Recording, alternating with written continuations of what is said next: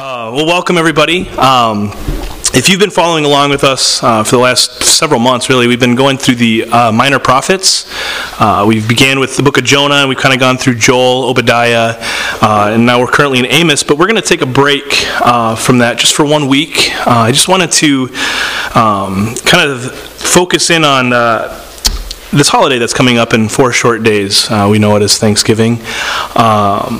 And I think most of us, or at least I hope, would understand the story behind the holiday of Thanksgiving, the history behind it. But I wanted to just take a day here to look at the verb tense of the word Thanksgiving. Not the day itself, but the term Thanksgiving, what Thanksgiving should look like in the heart and the life of a believer.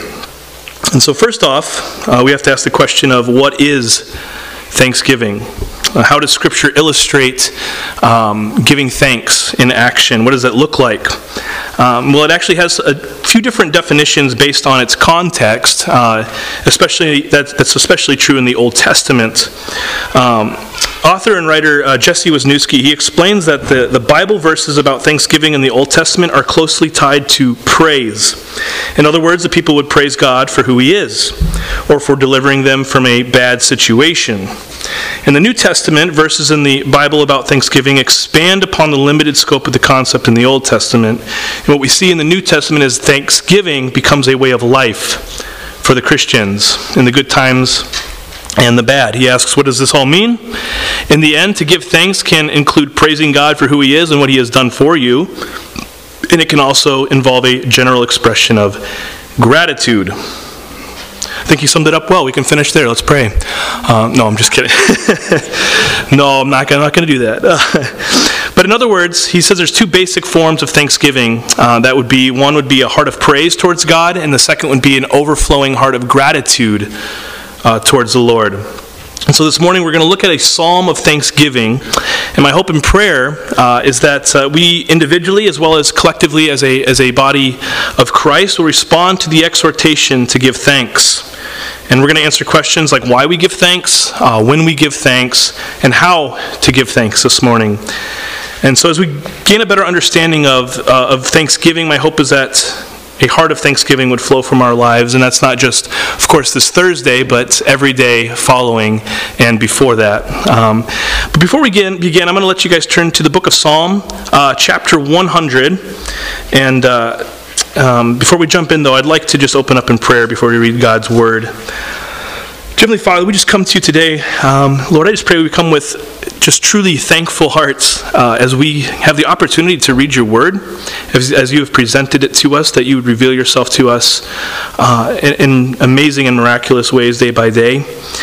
We just thank you for that opportunity. We thank you for everyone here and just the unity and the body of believers that you've brought together and just in this church this morning. But I just thank you for the body of believers worldwide, Father, that we have brothers and sisters all throughout the globe, that we are related to one another through you, through the blood of Jesus Christ. And we thank you for that beautiful image of the church that you have presented to us with, Lord. And as we study your word, I just pray again that you'd reveal yourself this morning.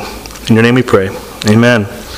So Psalm 100, yes, there is a lot of Psalms, but we're going to look at number 100 today, and we're going to read the entirety, so buckle your seatbelts. It's a very long chapter. It's 5 verses. That was a joke. Sorry, that's a pastor joke. Pretty lame, sorry. Psalm 100, starting in verse 1. Make a joyful noise to the Lord, all the earth. Serve the Lord with gladness. Come into His presence with singing. Know that the Lord, He is God. It is He who made us, and we are His. We are His people and the sheep of His pasture. Enter His gates with thanksgiving and His courts with praise. Give thanks to Him. Bless His name. For the Lord is good. His steadfast love endures forever, and His faithfulness to all generations. What a beautiful psalm. And just a wonderful reminder for us for why we give thanks. And we're going to really dig deep into this morning. And before we go into verse 4 right away, where it tells us to enter his gates with thanksgiving and to give thanks to him, it's important to understand there's some other key attributing factors to having a proper heart of thanksgiving before the Lord.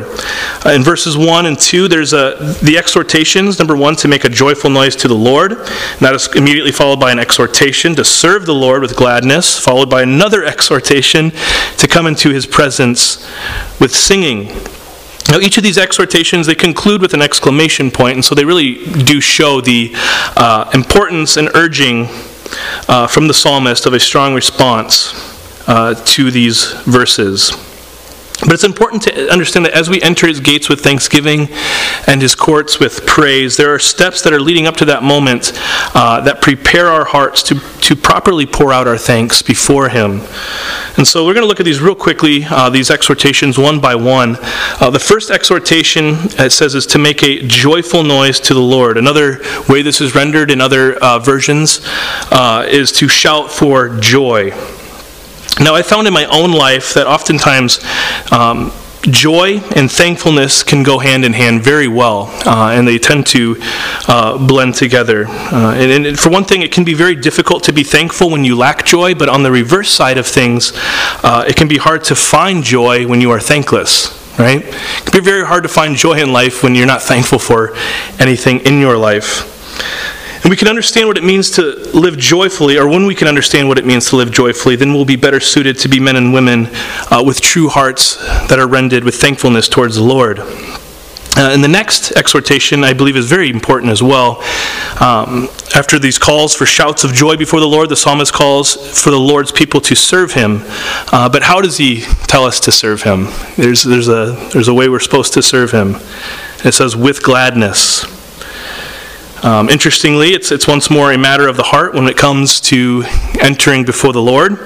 And if you remember the last couple of weeks, we talked about how the Israelites had this wrong heart before the Lord, right? They were serving or worshiping other gods. They were living neck deep in sin, and they were doing their own thing, living in the flesh. But they would come to their feasts and they would enter into the presence of the Lord. They'd bring their sacrifices before him. They'd sing songs of praise and worship before him.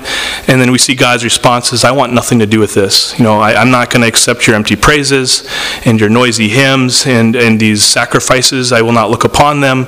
And what it was a matter of the heart. Their hearts were not fully rent to God, and they were split between their devotion between God and these false idols and sin in their life, and he wanted nothing to do with their half-hearted praises. And so similarly, there's a proper way to serve the Lord. As we worship the Lord, there's also a proper way to serve him.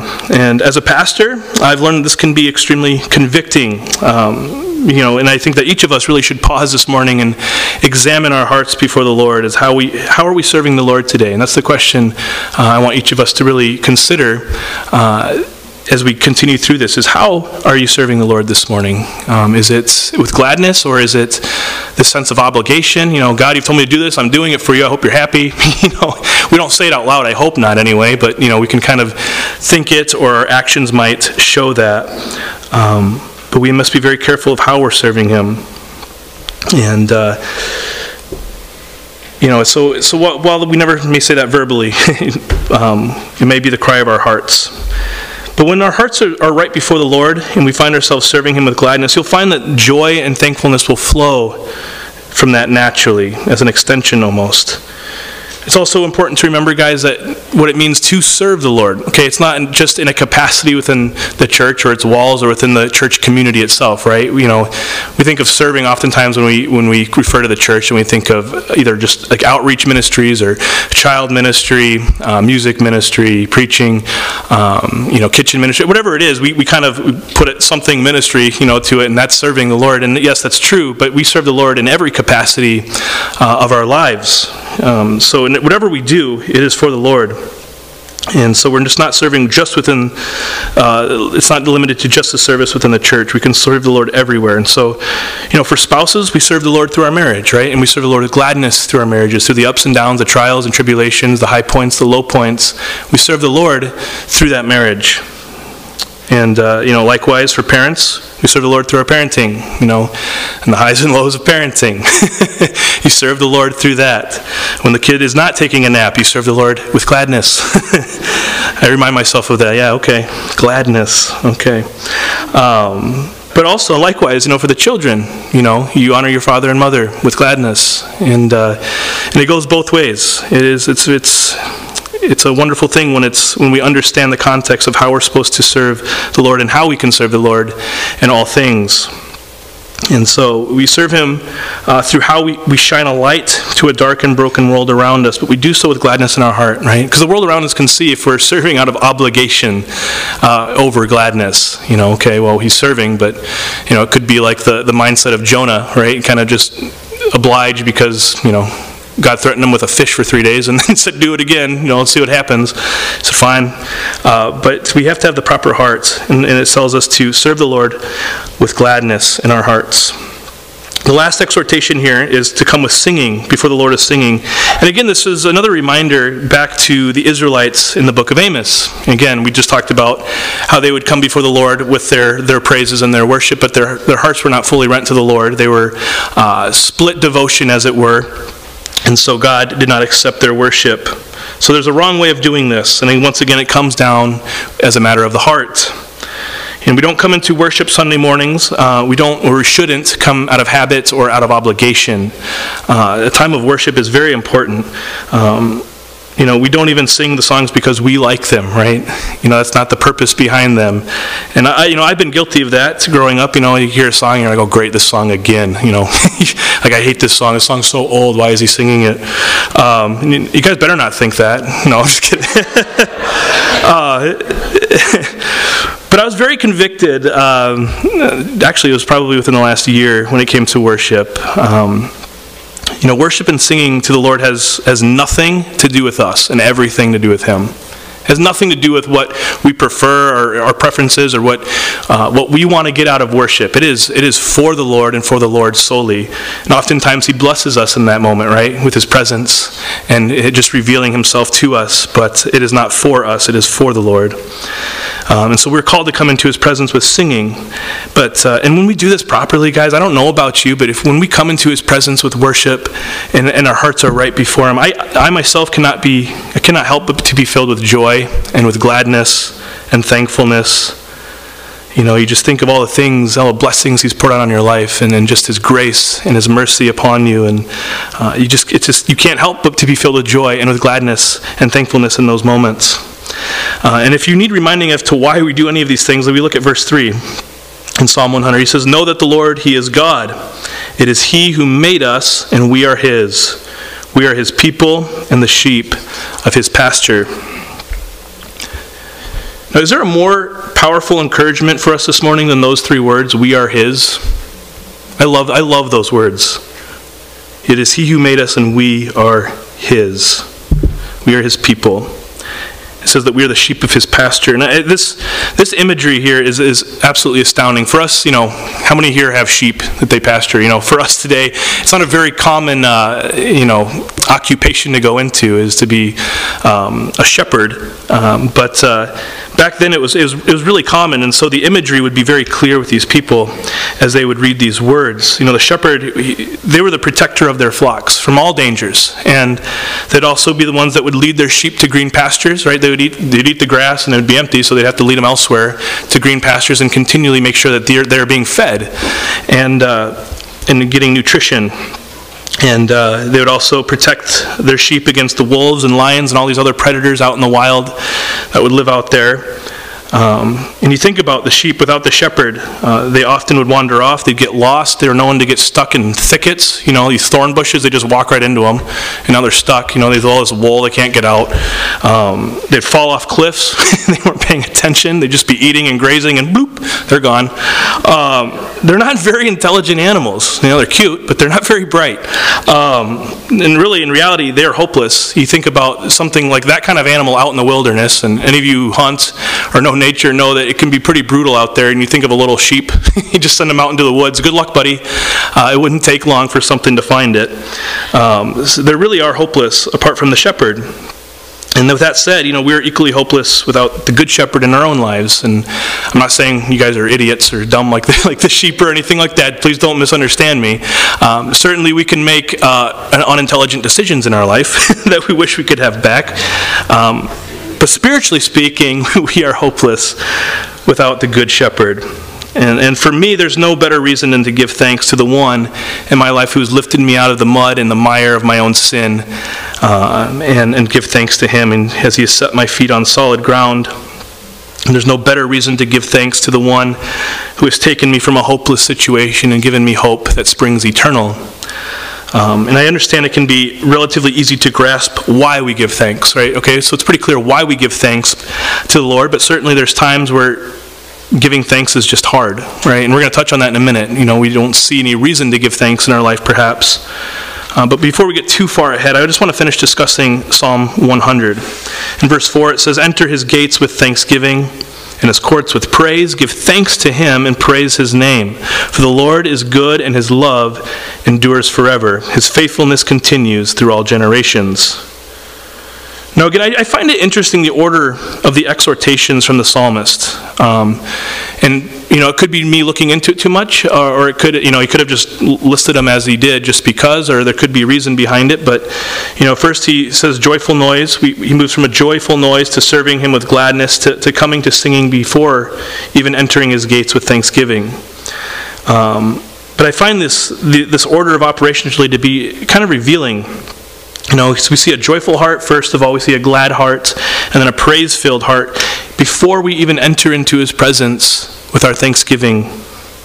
And I believe that each of these attitudes ultimately affect the wholeness of our thankfulness. When all of these things are summed up, when our hearts are right in all three of those other areas of our life, our thankfulness is much more whole. In Psalm 9, verse 1, he says, "I will give thanks to the Lord with my whole heart. I will recount all of your wonderful deeds." The reason for our joyful heart, and the reason for our gladness in service, and the reason for our praises is found in all that the Lord has done for us. Right? We stand only in victory because of him. It's nothing we did on our own accord. It's only through Jesus Christ.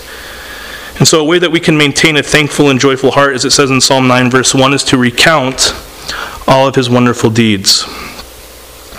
Does anyone on Thanksgiving, do they kind of go around the table and just, you guys say like one thing you're thankful for? Anyone do that? Is it just me or, okay. It's like, no, we don't do that. That's weird. No. Typically, I remember, especially when I was a teenager, because I was too cool for it, you just give cliche answers. I'm thankful for this food, Mom. Can we get on with it? But sometimes you'll say family or friends or Jesus, and I'm not saying those are terrible answers. Those are actually wonderful answers and things we should truly be thankful for. But I want to go a little bit deeper this week, guys. I want to challenge all of us to just go throughout our entire week and just write down any time that God reminds us of something that we should be thankful for, to write it down. I mean, it could be a major thing. It could be, the cross of Jesus Christ.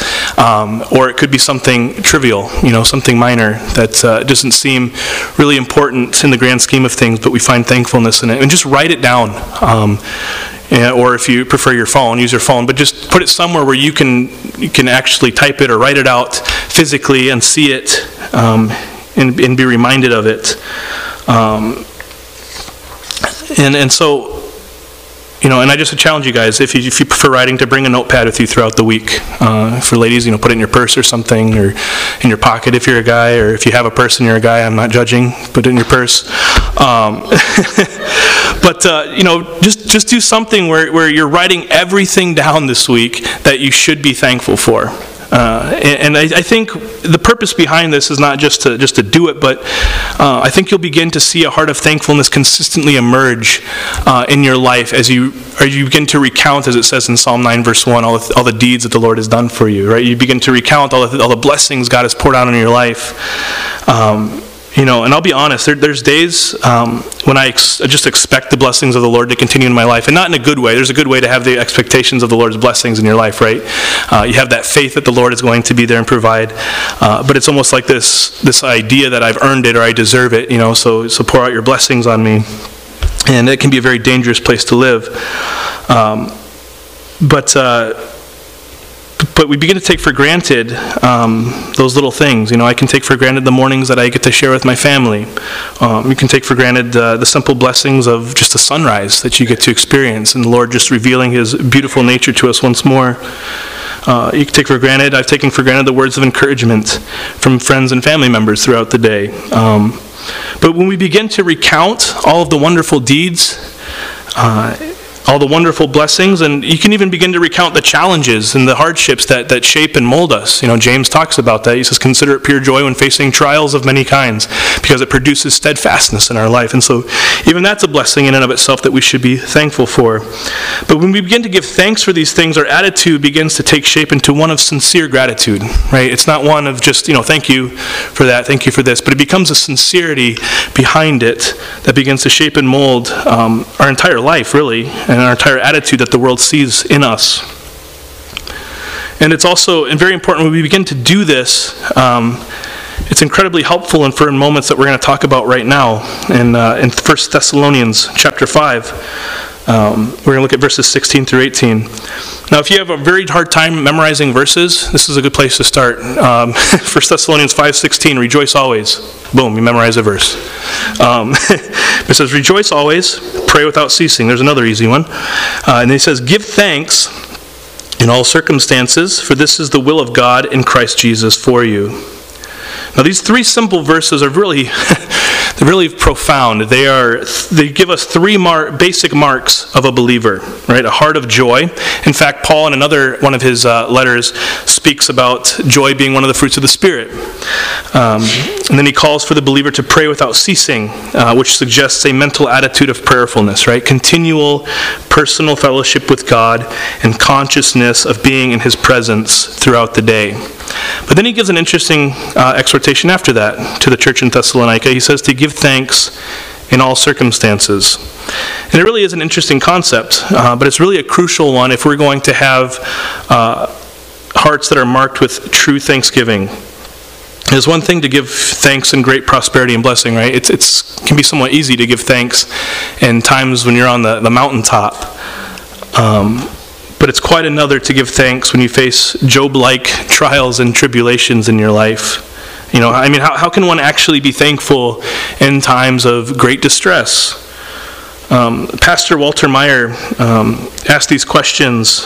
He was a pastor during World War II, but he refers back to the Great Depression. And he said, back in November 1930, when unemployment was high, farm prices low, bread lines long, shelters for the homeless full, the American Association for the Advancement of Atheism, the AAAA, sent a petition to the president asking that the annual Thanksgiving proclamation be omitted.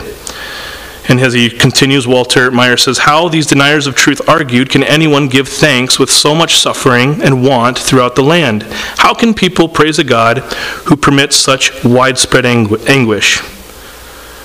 Well, to be fair, that's a pretty good question. And I think it's one that we should really consider. How can people praise a God who permits such widespread anguish? When there's so much suffering and want throughout the land, how can we give thanks? For that, I want to turn to Colossians chapter 2 and look at verse 7. And it says, let your roots grow down into Him, being Christ, and let your lives be built on Him, being Christ. Then your faith will grow strong in the truth you were taught, and you will overflow with thankfulness. Such a simple yet profound answer given to us here. Its teaching tells us that we can in fact give thanks in all circumstances. That we can be fountains, it even says, overflowing with thankfulness in our lives to the world around us. And it tells us how, by allowing our roots to grow in Him. Now, how do we do that? How do our roots grow deep into Christ? I think it's relatively straightforward. I think when we spend time in His Word consistently, when we are spending time in His presence, when we are worshiping His name, as we immerse ourselves in His presence on a consistent and daily and moment-by-moment basis, our roots will grow deep into His truth, and our faith will flourish, and in turn, it says that we will overflow with thankfulness. And I believe that the mark of a Christian is that their hearts are truly just overflowing with thankfulness, regardless of the situation, regardless of where they're at in their life, of what's going on around them, that thankfulness is just springing forth, as it says, overflowing from their life. And it's sadly, I've seen people with everything, that they could ever dream of, right? They have more money and possessions that they could ever spend before they die, and they have everything that they could ever think or want, and yet they're incredibly thankless and joyless, you can even say. But on the contrary, in third world countries especially, I've seen people with next to nothing. Right? They don't even know where the next meal's coming from, if they're going to have a roof over their head. All they have really is the shirt on their back. And yet in the midst of it all, they are incredibly, incredibly thankful people, and joy just flows forth from their life. It's such a wonder to see that. And so it's important to understand, guys, this morning that it's not the circumstance that elicits thankfulness. It is the heart's response to the circumstance that elicits thankfulness. So it can be easy, guys, to take for granted the blessings upon your life, especially in America, right? Because it comes almost so naturally for many of us. Things are just easily attainable. We don't worry most often about where the next meal is coming from, or if we're going to have heat. I know that some of us struggle with that. I understand that, and I want to be sensitive to that. But overall, in America, it's really not an issue. It's not a struggle. The pain and the hardships, it can also be hard or easy to look at the struggles and the pain and the hardships in our life and think there's really nothing to be thankful for, right? We all have friends or family members that have, or even ourselves, that have gone through, health scares, or, you've had close family members or relatives pass away unexpectedly. All of us have gone through hardship and pain. I understand that. But in those moments, it can be easy to look at it and say there's nothing to be thankful for here. But how quickly we can forget that we have so much to be thankful for. I think, has anyone ever received a gift of some kind? I haven't finished the question. Has anyone where you receive it and you're just blown away by the generosity behind it, or the heart behind it, or the sincerity behind it? Maybe it's just even grace extended to you by somebody that you didn't deserve grace extended to you from. But in the moment, it just moves you so deeply that the only response that you have to it is thank you, right? There's no thought of, how am I going to pay them back right off the bat, or, how am I going to make this right between them? It's just thank you. I don't know what else to say in response to this moment. Thank you for this. And that's, I think of the cross, and that's exactly what Jesus did for you and I, right? And the only response that it should elicit from us is thank you. There's nothing we can do in response that makes up for it. Thanks God, I'll get you next time. There's nothing we can do. And so the only response it should elicit from us is just a heartfelt, emotional thank you. Because without it, I'm without hope. Jesus gave his life, and he gave it willingly. And I think just for a sinner like me, I failed him time and time and time again, and I'll continue to fail him time and again. And yet he said it was worth it, And so when you look at the cross, guys, we have more than we deserve to be thankful for. That right there is more than we deserve to be thankful for. It's a gift that we can't pay back. It's not something that we can earn. There's no other response to it but thank you and acceptance. And I hope you understand that Jesus, he paid it all through this atoning sacrifice so that you would have the opportunity, that I would have the opportunity to spend eternity in his presence with him.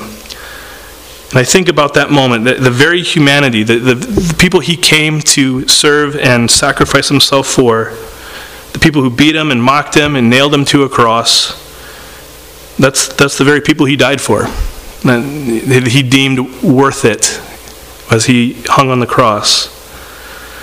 And so as I challenge you guys, and I really do hope, I'm going to do this thankfulness list this week, and I hope that you guys all will do it. But even if you can't, throughout the whole week, find anything to be thankful for, you should have at least one major thing on that list, and it's just the name Jesus Christ. And above everything else, if you cannot find one thing in your life to be thankful for, there's one right there, and it's far beyond anything that we deserve to be thankful for. And so as and it encourages us to recount or recall or to remember back on all that he has done for us. We have so much to be thankful for just with that alone. But I do encourage all of us, guys, to just write down the things you're thankful for throughout the week. It could be, like I said, little things in the big things. And just allow that to begin to permeate in your heart as you become a person that's overflowing with thankfulness, and the world around sees that. We're salt and light.